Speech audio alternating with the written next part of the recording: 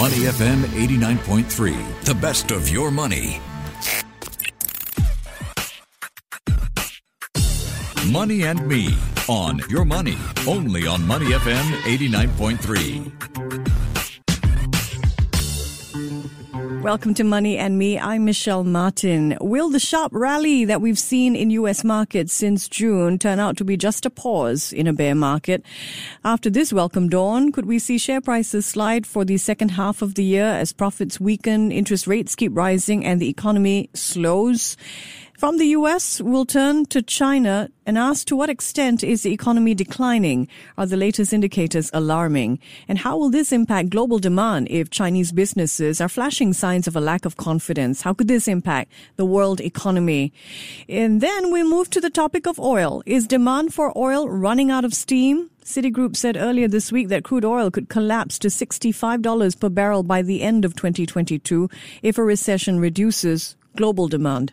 And our guest and his team has published a note arguing that the correlation between Bitcoin and the equity market is weakening. We'll get to the arguments later in the program, but first let's welcome Tony Sycamore, Senior Market Analyst at Citi Index. It's been too long, Tony. Good morning, Michelle. It has indeed.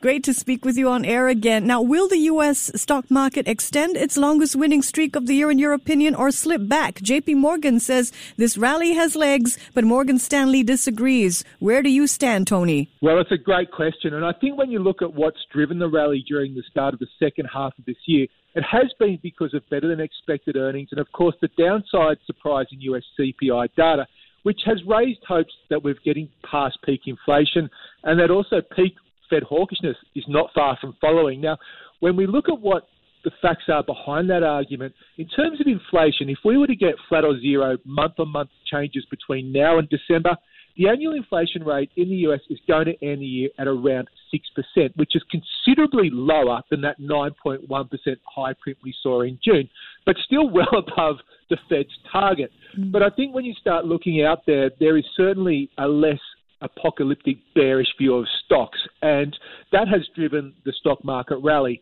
When I look at where the S&P 500, for instance, I've got a mildly positive bias in place, and we had that from late June. We were looking for a nice bear market rally, and the question which I think probably sits between the two big banks which you mentioned is this still a bear market rally or is this a more sustainable rally?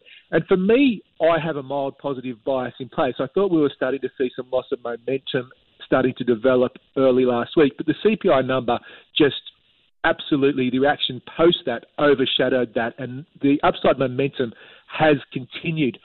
We're now looking at the 200-day moving average, which sits at 43.20 in the S&P 500, and the S&P hasn't closed above there since early April. It really is a big one. All the institutional funds which I have spoken to and traded with in the past, they all watch this 200-day moving average. So I'd expect there to be some sellers lurking up around that area. But if it was to break above there, then I think you could possibly see some FOMO come into play for year end. And you also have cash levels sitting fairly high as well compared to historical averages. So this morning we were looking at CNN and it's published an article saying the U.S. economy didn't quite get the recession memo. We've seen strong employment numbers, falling petrol prices.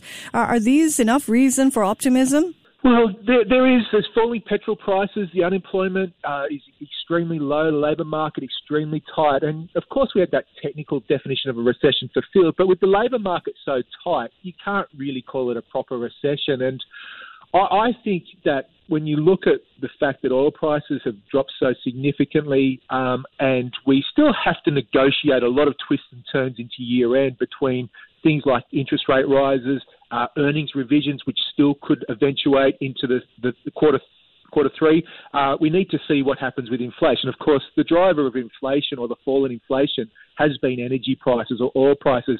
And there's a lot of water to go under the bridge into year end. So all those things remain fluid, if you like. But look, things are certainly looking better. I think the tail risks have been removed. And at the very least, I would not expect U.S. equities to get back down to those lows we saw in June. This morning, we were looking at earnings in the U.S. retail sector. So Walmart grossing more than $150 billion, Home Depot reporting strong profits. Broadly, which market or sector do you see the best value in the U.S.? When I start to look at where I see value in this market, and I certainly wouldn't be chasing tech stocks after they've had such a strong rally, and the fact that we are still looking at further interest rate hikes, 75 basis points expected by the Fed when it meets next month. So I'm not a chaser of the tech stocks. They've done very, very well. Where I see the value is in energy and agricultural stocks, because we've got one of the warmest summers on record in the Northern Hemisphere. You have production questions, export questions. There's challenges around supplies and export availability. All those sorts of things remain part of the puzzle. European gas prices absolutely phenomenally high. That impacts fertilizer, it impacts production. And all of those sorts of things say to me, look, crude oil, which I think we're going to chat about in just a moment, has fallen a long way. But where do the risks lie? And I think the risks lie to the upside for these particular energies, for agricultural stocks, because the fact they have pulled back so much. And that is where I see the biggest opportunity at this point in time. It's also a nice hedge against tail risk as well, because if something untoward happens in Europe, of course, you've got that energy exposure. Crude oil sitting at $87, $88, a long way from that $130 high we saw there in March. All right, from the U.S., let's swing to China. China's central bank recently unexpectedly cut its key interest rates, ramping up support for an economy, some say flashing alarming signs of just how much it's being weighed down by COVID lockdowns and that deepening property downturn as well. What is your view on the Chinese economy? Well, it's not particularly optimistic would be the best way of describing it, particularly when there is still pursuit of COVID zero. And yes, you can cut interest rates, but what did that interest rate cut actually do? Well, we know it was because of the weak domestic data that we saw, but it does enlarge the differentials between Chinese interest rates and US interest rates. There's clearly a divergent central bank interest rate story going on there. So that propelled $CNH and $CNY higher. Which is, I guess, a good thing for the Chinese economy because it makes their exports cheaper. But for the stock markets, the impact of an interest rate cut when you're still pursuing COVID zero and the property market is still dour is probably one way of describing it.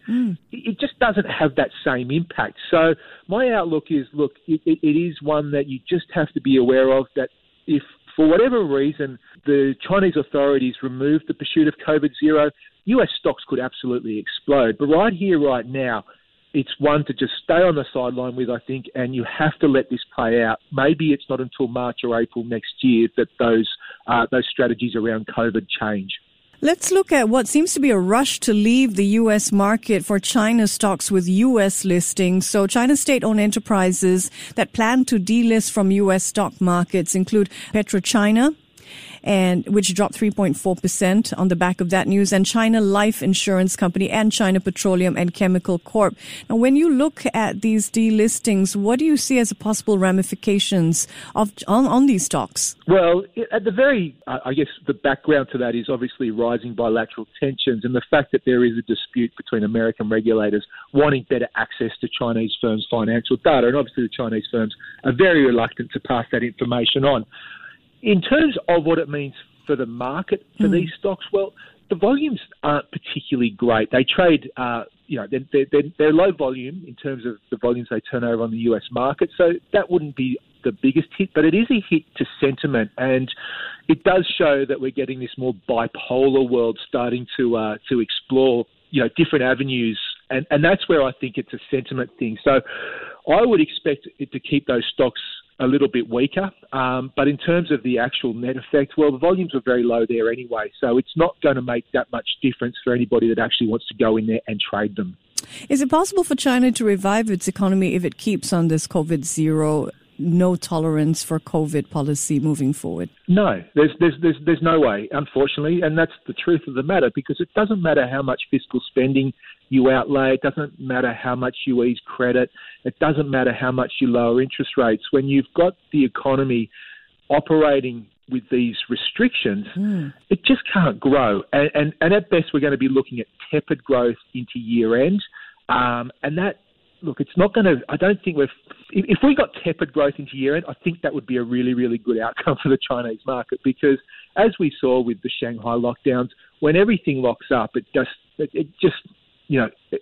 bottlenecks the entire world, and that's the biggest risk. So the best outcome is tepid growth. Things keep chugging along under this COVID zero regime, and potentially next year we start to see those restrictions ease. When the Ukraine invasion first started, everyone was focused on the supply side of price of oil, but now attention seems to be focusing on the demand factors. Citigroup has a note out, saying crude oil could collapse to $65 per barrel by the end of 2022. Do you expect oil to continue to trend lower?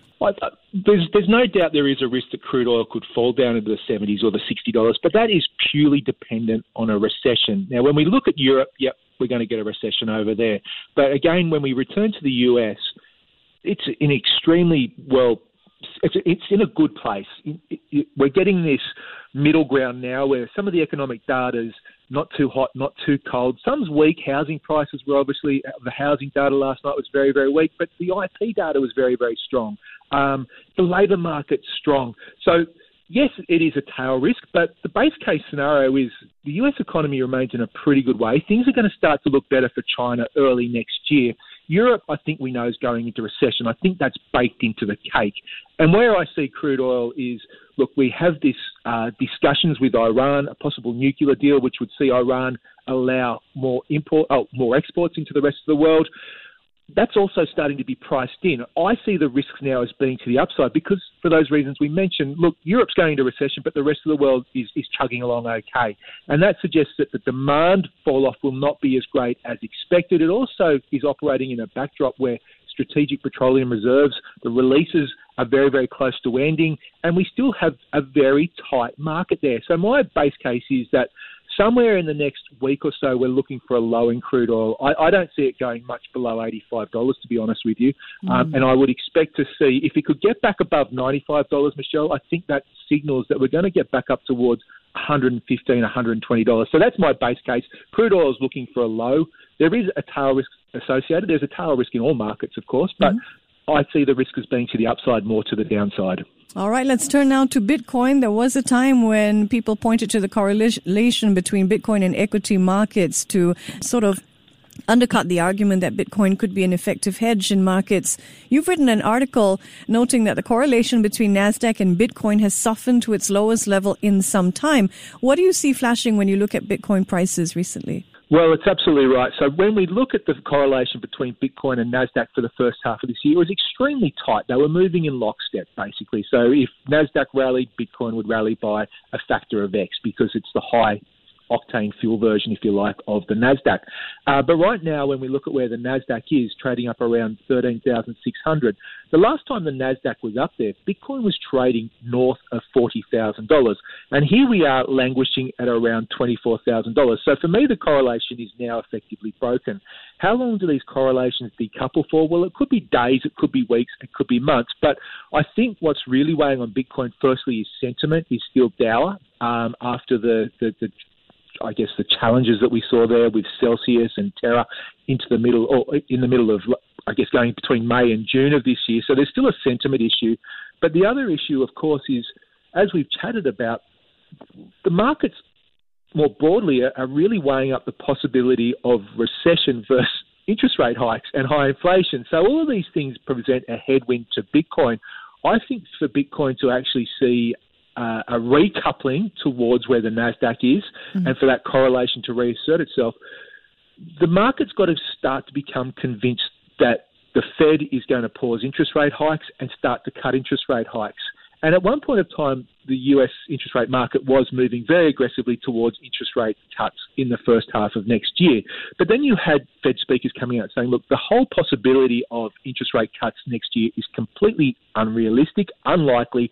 And that is when, for me, that was the final nail in the coffin there for that Bitcoin-NASDAQ correlation. Until the next time we speak. Hey, fabulous speaking with you as always, Tony. Thank you for being with us. My pleasure, Michelle. Thank you for having me. He's Tony Sycamore, Senior Market Analyst at Citi Index. Before acting on the information on Money FM, please consider if it's suitable for your own investment objectives, financial situation, and risk tolerance. To listen to more great interviews, download our podcasts at moneyfm893.sg or download our audio app. That's AWEDIO. Available on Google Play or the App Store.